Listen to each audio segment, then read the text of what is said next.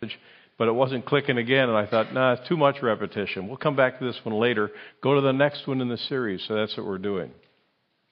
And we're talking about what fear does to marriage. How many times in our relationships with others and in marriage and beyond have our fears motivated us? I was thinking a little bit this week, what does fear look like? Boy, it takes a lot of different looks. But I remember one look that was rather humorous. We were at Timberley Christian Center, which is sort of the Wisconsin counterpart to Camp Chaminade, free church camp. That's in the southern part of the state, near East Troy. And they have a nature center there. And it's really well done. They have school groups from all over the state come around the year for retreats there. Not Christian groups, just school groups. And there's something subtly evangelistic about it because their literature's up, their staff is there serving them in the name of Christ, and it's a really good thing. But they come because of the Nature Center. And in the Nature Center, they used to have, anyway, when I was around, they had 3 boa constrictors, each in his own little aquarium. One was named Noah the Boa. One was called Julius Squeezer. And the other one was named Charmin. You remember Mr. Whipple? Don't squeeze the Charmin? Seemed like an appropriate name for a boa constrictor, right? So I was there with a bunch of guys. I think we were on a retreat or something. There's a bunch of guys from our church. And we went into the Nature Center at feeding time. Just happened to be there when they were going to feed all these critters. And they took it was either a small lab rat or a large mouse, white mouse. And they opened the lid of the aquarium and threw the mouse in. You want to talk about nervous? The boa constrictor's just laying there asleep. And the mouse, I think, began to get an idea of what was going on. He seemed pretty twitchy. I guess I'd be twitchy if I were thrown into an aquarium with a boa constrictor. We were all laughing. I would look down. It didn't look like the mouse was laughing. Can you imagine this? The boa constrictor is laying there, unmoved by anything, looks dead almost. Every once in a while, the eye would go like this. And the mouse is getting a little more nervous by the second. One of our guys with us was born and raised in Virginia, and he had this fairly heavy southern drawl. And he looked at that and he says, I think what we're seeing is a visual demonstration of fear. He was right. Let me tell you another illustration of fear that I experienced this week. And I was nowhere near the actual scene. Somebody sent me a link. And it showed a guy, a climber, a guy that would climb these tall electronic towers. It's about as far as I can go in terms of my knowledge of this stuff. But well over 1,000 feet high. And this guy had to climb to the very top of this thing to make corrections in some of the electronics that were up there. And they had a head cam on him. And I was holding on to my desk by the time this thing was over. I don't like heights. This is about as high as I'd like to go. Till the rapture comes, this is good enough. But this guy did part of his climbing with no safety attachment. OSHA approved. And every once in a while, they'd have to take a rest. All they had at this height was like a very, very thin rod or something with these what do you call them? Rungs sticking out the sides, like big spikes. And he would climb, and when he got tired, he would stop. Then he would hook up his safety catch, because you couldn't climb, obviously, with the safety catch hanging on this thing. And in addition to all of this, he's dragging behind him, 20 feet below him, is his work bag attached to his waist with a rope. He couldn't carry it with him, so he had to drag it up behind him. This thing's swinging in the wind, and this tower's swinging in the wind, and I'm going, that's not my idea of a good Saturday afternoon, a way to spend my time on a Saturday afternoon. Fear. I would be so fearful, I'd have never done it. But this guy evidently did it with a certain sense of aplomb. And it was all approved. He was well within his limits of, keeping OSHA happy. Not me. How many times in our relationships with other people, whether it's marriage or beyond, and this message easily applies beyond marriage, how many times have our fears motivated us? Think about it. It's pretty startling. The biblical account of the first human couple gives us insight into human behavior and fear and how it can affect our relationships right from the start. So if you're in Genesis chapter 3, we won't spend a lot of time there, but we'll get a start there. Here's just a little sampling. Here's Adam and Eve. They had just made the big mistake of doing the one thing God had told them He did not want them to do.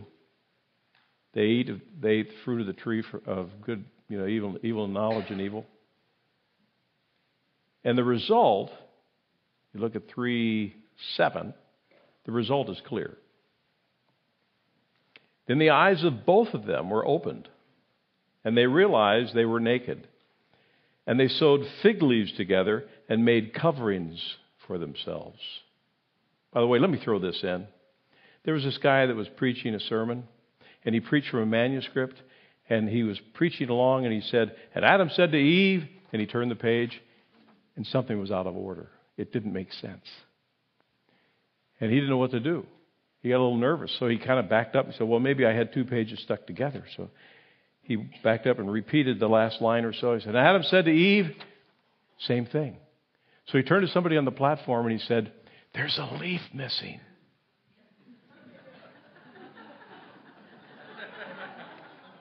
Well, as I was saying, the eyes of both of them were opened. They realized they were naked. They sewed fig leaves together and made coverings for themselves. Now, whereas there had been no shame and no self-consciousness, now there was. The account goes on. Then the man and his wife heard the sound of the Lord God as He was walking in the garden in the cool of the day, and they hid from the Lord God among the trees of the garden. But the Lord called to the man, where are you? He answered, I heard you in the garden, listen, and I was afraid because I was naked. So first there was shame, something they had never ever known. Now there was also fear, something they've never ever known. Probably a lot more than we realize it, fear motivates our behavior. Catch this sentence now. Fear motivates our behavior. Did you know that in the Bible there are over 300 references to fear? Be thankful we're not going to cover them all today. Over 300 references to fear. When fear motivates us, we usually don't like the results. Today we're just going to pick 3 things that we can fear, what they can do to us, and how they can affect our relationships in marriage, as well as beyond marriage. For instance, we can fear our faults. When we're caught in a fault, defensiveness is often our first reaction. We can become defensive when we're caught doing something and we're at fault. We all blow it once in a while. And when we do, someone else points it out to us. And what's our first and natural reaction? We defend our behavior, don't we? Isn't that kind of the natural way we go? Illustration. Doris and I, in my first disagreement as a married couple, I remember it well. It's the only one we've ever had. Except for the last one, which I think was yesterday. We had just gotten married. We'd taken a few days in northern Minnesota for a honeymoon, but the honeymoon was still on. We were driving to Michigan for our first assignment in ministry. I was going to spend a year, sort of an intern program type thing, internship kind of thing, as an assistant pastor in a church there. I'm 21 years old. I've never really driven pulling a trailer before. We had this little 62 Tempest, and I'm pulling a trailer, and that's not fun anyway. Then I take the wrong exit off the freeway, and I'm trying to turn around on a 2-lane highway in traffic, pulling a trailer, and my wife is going to help by pointing out my mistakes. How did I react? Well, obviously with maturity and humility and agreement, right? Not too right. I exploded. I was full of rationalization. I was justifying my behavior. I was just too immature and insecure to admit that I'd made a mistake. And I don't think I'm alone. I think this would describe most of us when we're found at fault. Notice Adam's response to his mistake. He responded like a man. He blamed his wife. Listen to it. God said, "Who told you that you were naked? Have you eaten from the tree that I commanded you not to eat from?" Listen to the man's response. "The woman you put here with me, she gave me some fruit from the tree and I ate it." You notice he not only blames the woman, he also blames God. "The woman you put here with me." We're good at this, aren't we? Some of us have it down to an art form. It can be tough to admit our faults. It's a lot more fun to help others see theirs. The only way we make progress in our marriage, however, is to face our faults. Are you here? Are you with me? Face our faults head on. Sometimes in marriage and our relationships, we reach an impasse. We get stuck. And all of us have been stuck at one time or another in our relationship.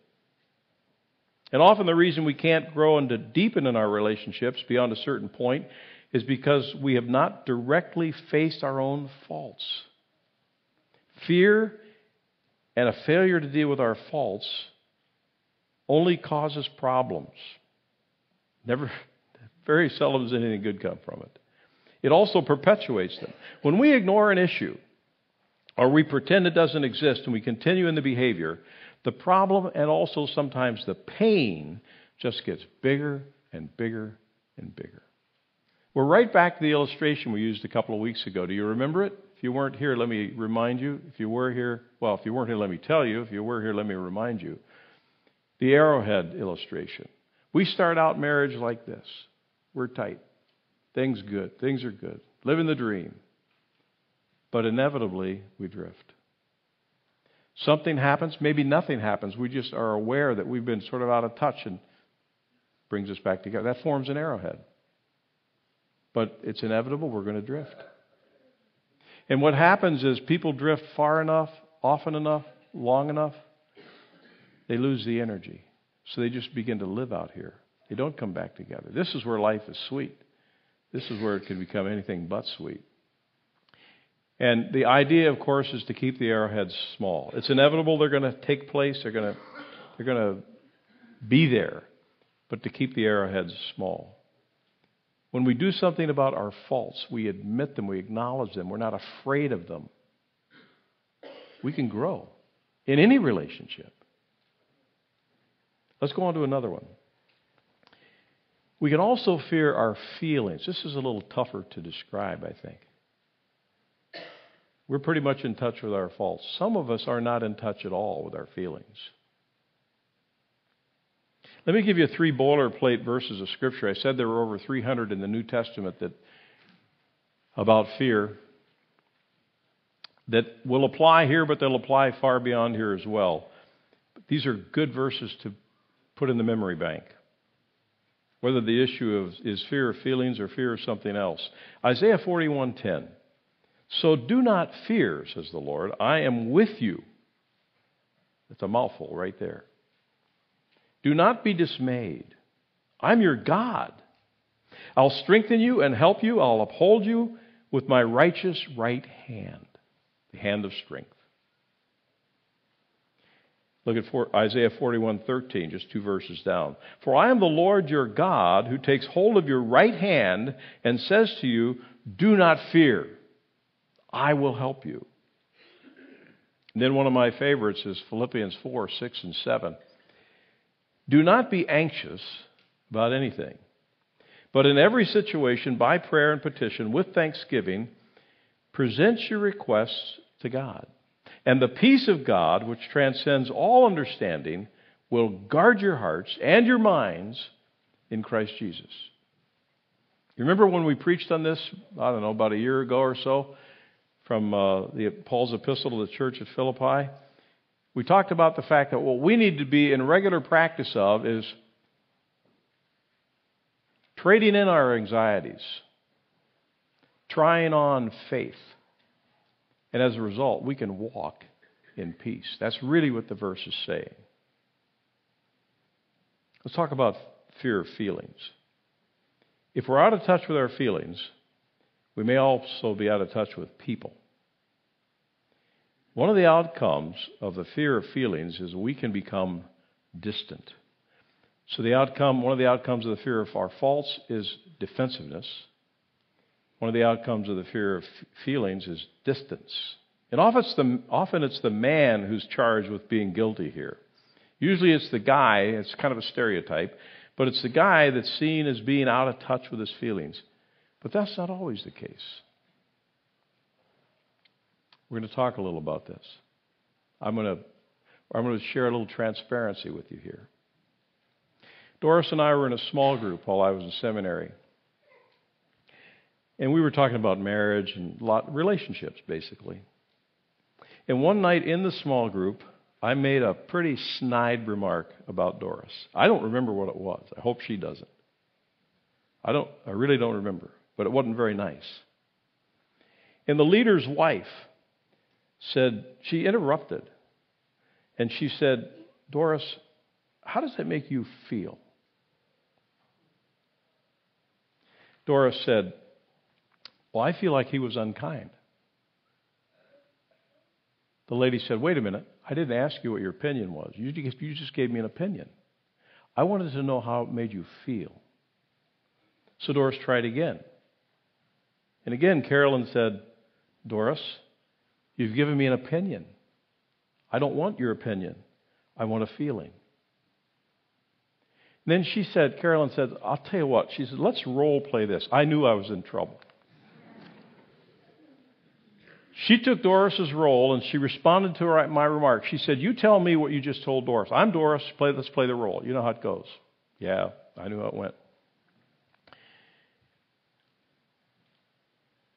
She said, Russ, when you say that to me, I feel minimized. I feel embarrassed. The lights began to go on and they began to explain. We both learned something about the need and the means of expressing our feelings that night, not our opinions. Opinions are good, but that's not what she was asking for. And I wish that I could say that I've done a much, much better job at this. I tend to be a little more verbal than Doris. I know you're surprised. And if I'm not careful, I can ride roughshod over my wife's feelings at times. But at least we've identified a problem, and I think that there's been some progress. Hasn't there, dear? Where is she? We need to learn how to express our feelings. Now, here's a tip about identifying and expressing feelings to one another. When the feeling expressed is followed by the words like or that, what's going to come out of your mouth next is not a feeling, but an opinion. It's not wrong to have or express opinions, but if feelings are important at all in a relationship, it's important to be able to identify them. We need to name them. I feel cheapened. That's a feeling. I feel exhilarated. That's a feeling. I feel like you're mean. That's an opinion. What we're trying to get after here is how do you really feel about that? And here's the point in all of this. The better we can identify and express our feelings to one another, the deeper we can understand and know how to respond to one another's emotional needs. You get the point. And what is a relationship if it's not this? We need to be able to relate to one another at a deeper level than just, how are things? Shallow, surface, superficial. We talked a little last week about different levels of communication, and I think I named 5. Let's simplify the list. You can break this down into 3 as well. The most shallow is when we talk about trivia. What weather we're having? How about those Vikings? Yeah, how about them? Did you hear about so-and-so? The next level is when we talk about ideas. Well, my opinion is this. I think this. Here's what I'd like to see happen. The deepest level is when we're able to identify and talk about our feelings. When we get to the place where we know how to express them, our feelings, we can put the finger on our feeling, and we found someone who is willing to listen and understand them, I want to tell you, we have all but arrived.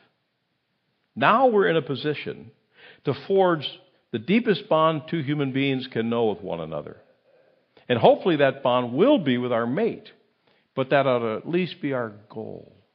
And I know a lot of people who cannot get in touch with their feelings. And it's probably true of all of us at one time or another in our life. But let's just try this little tool. I feel, and then name what you're feeling. Then the other person can come back and unpack that. Let's talk about that. When you feel exhilarated, tell me about it. What's going through your mind? What's happening on the inside? Does this make sense? This helps us to connect. Now, feelings are neither right nor wrong. They're just there. The failure to express them, however, can cause them to grow. And we're right back to the arrowhead illustration again. Our fears can grow right along with our inability to express them. John Powell wrote a book some years ago now, Why I'm Afraid to Tell You Who I Am. And he lists in this book some feelings that frighten us. We all have fears. Hurt feelings, he says, frighten us. We don't like to admit we've been hurt, so we deny it. Something wrong, dear? No. Are you sure? Yeah. Everything's fine? Mm-hmm. But on the inside, we're just dying. Negative feelings frighten us. So when we're angry, we deny it. I am not angry. I am not raising my voice. Right?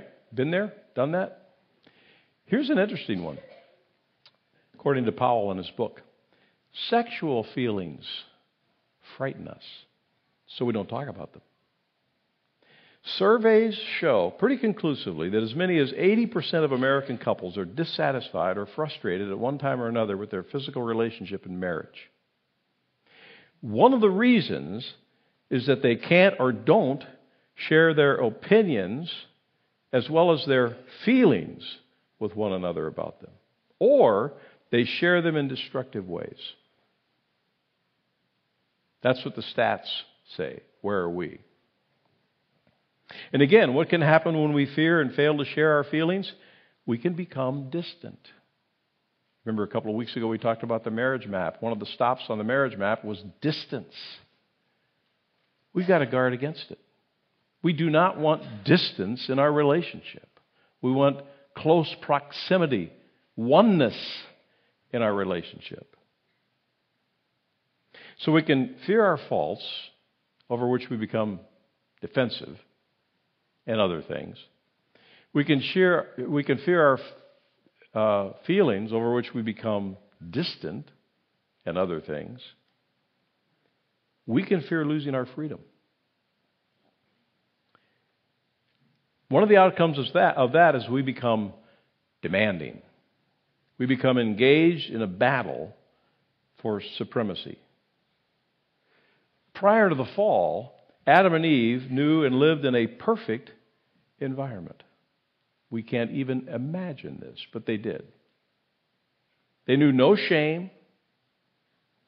They were not uneasy at all. They didn't know anything about uneasy self-consciousness, evidenced by their lack of clothes or their choice of clothes or their lack thereof.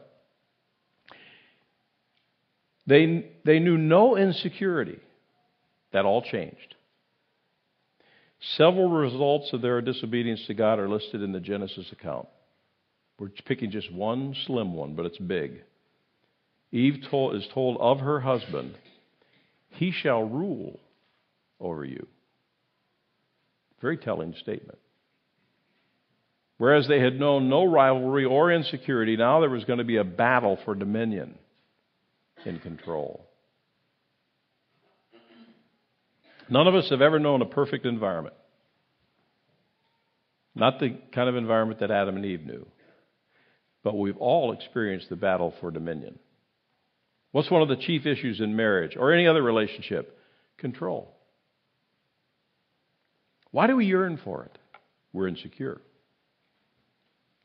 We suffer from feelings of insecurity.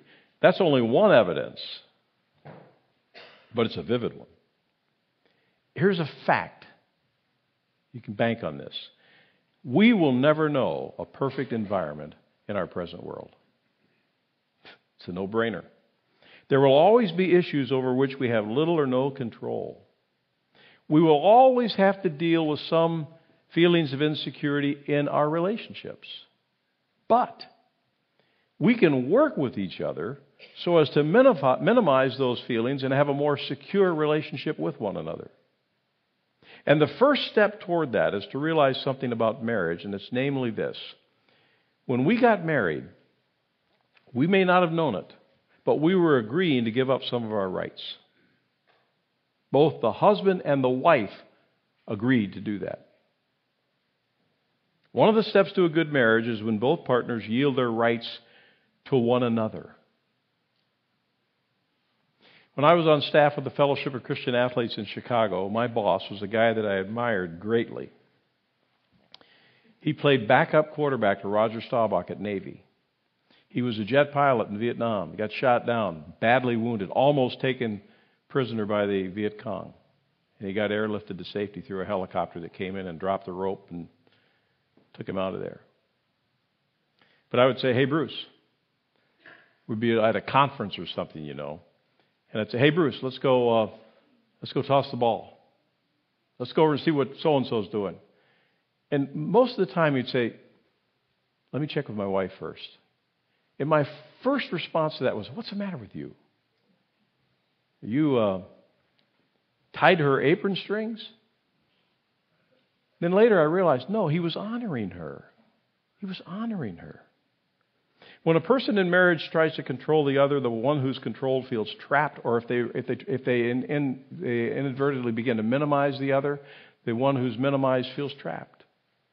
They feel pushed, and they'll start pushing back. The result is an alienation, a distance between us that can go, if it goes long enough, to the point where they're just kind of sharing the same house together. We've said that so many times during this series. Meaningful relationship is gone. Now, if that's what you want, you can run on that track. That's not what I want. Not what most people who get married want. When we get married, we don't lose our freedom. It just takes on a new dynamic. Russ Morfitt sent me a link this week, and I wish I'd have brought that to the pulpit with me, about the covenant head in marriage. You know, in Ephesians 5, it says a wife should submit to her husband, and guys over that, they get up and cheer, you know, yeah, come under subjection. That's not the idea behind that at all. A few verses later, he's told to love his wife as Christ loved the church. That's what she's supposed to be able to submit herself to. And she's called to respect him. It's a dynamic of relationship. It's not a loss of anything. It's gaining of everything. It's two learning to function as one. There's nothing like it. And yet, so many marriages go without it. So here's some good news. We can do something about our fears. And we're just going to talk about 3 things today we can do about our fears. These are first steps in the right direction. But they're important first steps. First of all, we can be honest with ourselves. Let's not play the denial game. Do we have faults over which we've become defensive? Maybe the person to ask about that is your mate. Let's be specific about it and name them. Do we have feelings we have stuffed or have had difficulty expressing that threaten to put a distance between our mate and ourselves? Let's identify them and learn to relate to one another on a feeling level as well as on an opinion level. We need to listen to each other in our marriages. Do we fear losing our freedom over which we've become demanding? Let's own up to our insecurities that make us sometimes so controlling or so minimizing of the other. And again, Scripture gives us some good guidance regarding this issue of honesty. I want to read you one verse in 3 translations, because each one says something dynamic, I think. First, I think this is from the NIV. It's Proverbs 28:13. He who conceals his sin does not prosper, but whoever confesses and renounces his sin finds mercy. Now let me give it to you from one of the paraphrased versions. Reads like this, short and sweet. You can't solve a problem until you first admit it. The Phillips translation puts it like this. If we pretend we're perfect, we're living in a world of illusion. True. So we need to be honest with ourselves.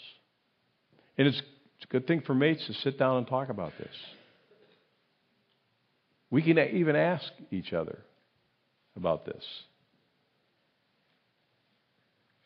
We need to be honest with God. That's number 2. When we agree with God that a behavior is wrong, and we admit we've been guilty of it, and we apologize to Him for it, it produces great results. It brings cleansing and a chance for a fresh start. This is what we call confession. Now, confession is not a formal thing. Now, we're not talking about something formal here that we go somewhere and confess our sins and then we're told how to work off our sin. No, this is a personal thing between ourselves and God. It's the God who wants to help us get better and be better at living life. Here's the biblical foundation for it. This is a very familiar verse, but let's, praise God, treat it as though it were new. If we confess our sins, He's faithful and just to forgive us our sins and to cleanse us from all unrighteousness. Think of the dynamic of this. This hit me like a ton of bricks one time. The issue was my own lack of assurance relative to salvation. I was coming out of chapel when I was going to North Central University. And all these guys who talked about with such confidence going to heaven. And I thought about me and my own insecurities and my own sinfulness. And I had no assurance I was going to heaven. I had accepted Christ, but I had no assurance I was going to heaven. In 1 John 1:9, God used it. I saw it, and like I'd never seen it before, I saw that kind of a transactional thing there. If we confess our sins, now that's my job. Nobody can do that but me. He is faithful and just to forgive us our sins. That's His job. Nobody can do that but Him. If I do my job, God will do His job.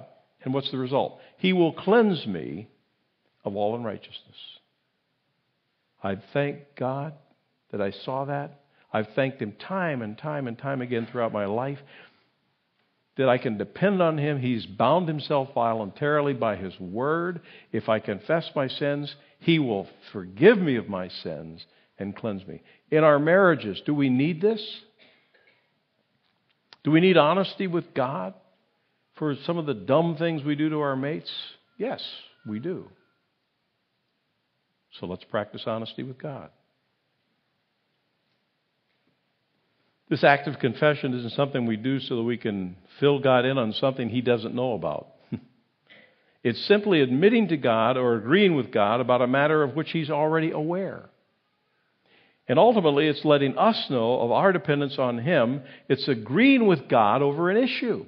That's what we're doing when we confess our sins to God. We're agreeing. He already knows. We're agreeing. Yeah, you're right. I'm guilty as a judge. No personal offense to any judges here. Thirdly, we can be honest with our spouse. Often we feel that if we share our faults or our feelings with others, they'll think less of us. Most of the time, it works just the opposite. Their esteem for us goes up. It's not being transparent and not being vulnerable that drives people away from us. It's being proud that does the damage in a relationship. Now, most of us could use a little help on how to relate to one another in more helpful ways, so I've jotted down 3 that I think will be helpful to us today. Three pieces of help. First of all, we can read books that help. I want to recommend one.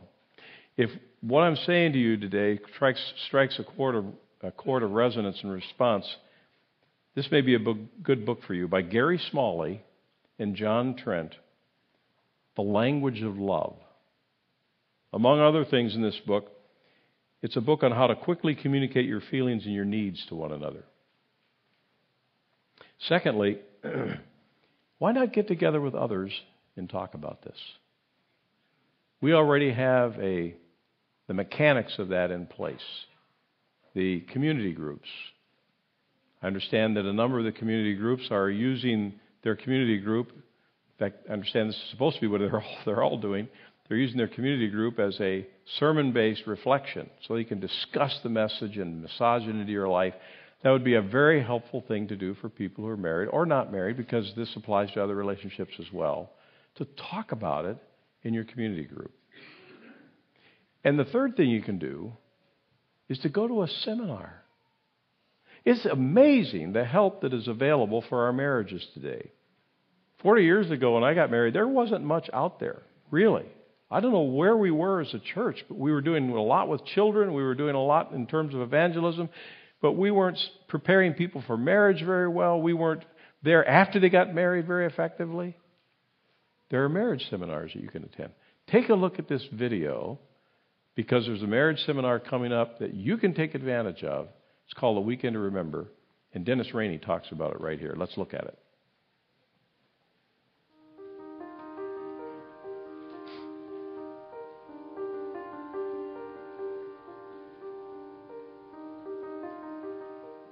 I think in America we're in need of returning to our spiritual roots. When we think about getting married, where do we go? Church. Isn't it interesting? 75% of all marriages occur either in a synagogue or a church. And if we go there to start our marriage, it's kind of like the billboard I saw one time that was in Houston, Texas, that said, "Loved the wedding, would love to attend your marriage. Signed, God." And the idea is that every marriage, as it starts, needs God, and as it is maintained over a lifetime in raising a family, needs God. When we have children, what's one of the first things we talk about?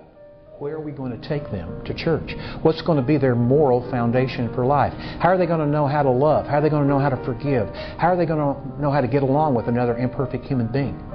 And personally, I think Americans, in the midst of the clutter and our affluence and our materialism, I think we've chased after lesser gods, and we've left the one who has given us a blueprint for building a marriage and a family. I think every marriage has a blueprint. And as a couple gets married, the husband brings a blueprint, the wife brings a blueprint to that marriage. And in most cases, the blueprints are not the same blueprints. If you built a physical structure with two architects, two sets of blueprints, you would get some pretty strange looking structures. And to me, it's no wonder the divorce rate is what it is. And so what we do at our conferences is we actually give couples a single set of blueprints from which they can build. And the cool thing about our organization is, because it's been around since 1976, there's hardly a week that goes by that I don't run into someone doesn't call me, someone doesn't write me an email, a letter, text me, who said, "I attended the conference and got the blueprints for building our marriage in 1983, like a guy did yesterday." He said it completely altered the direction of our marriage and our family, and we're still living off those blueprints. So the issue is, the blueprints are not man-made. They are the result of studying the Bible, which is the bestseller of all times. They're not one person's interpretation of the Scriptures.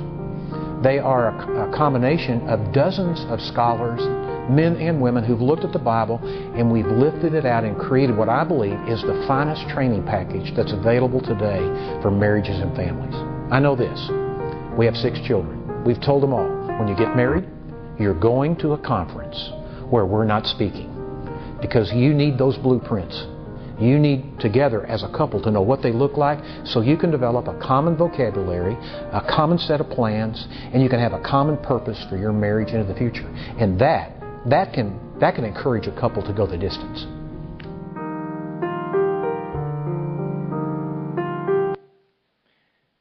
So the long and the short of it is we can add a touch of depth to our marital relationships.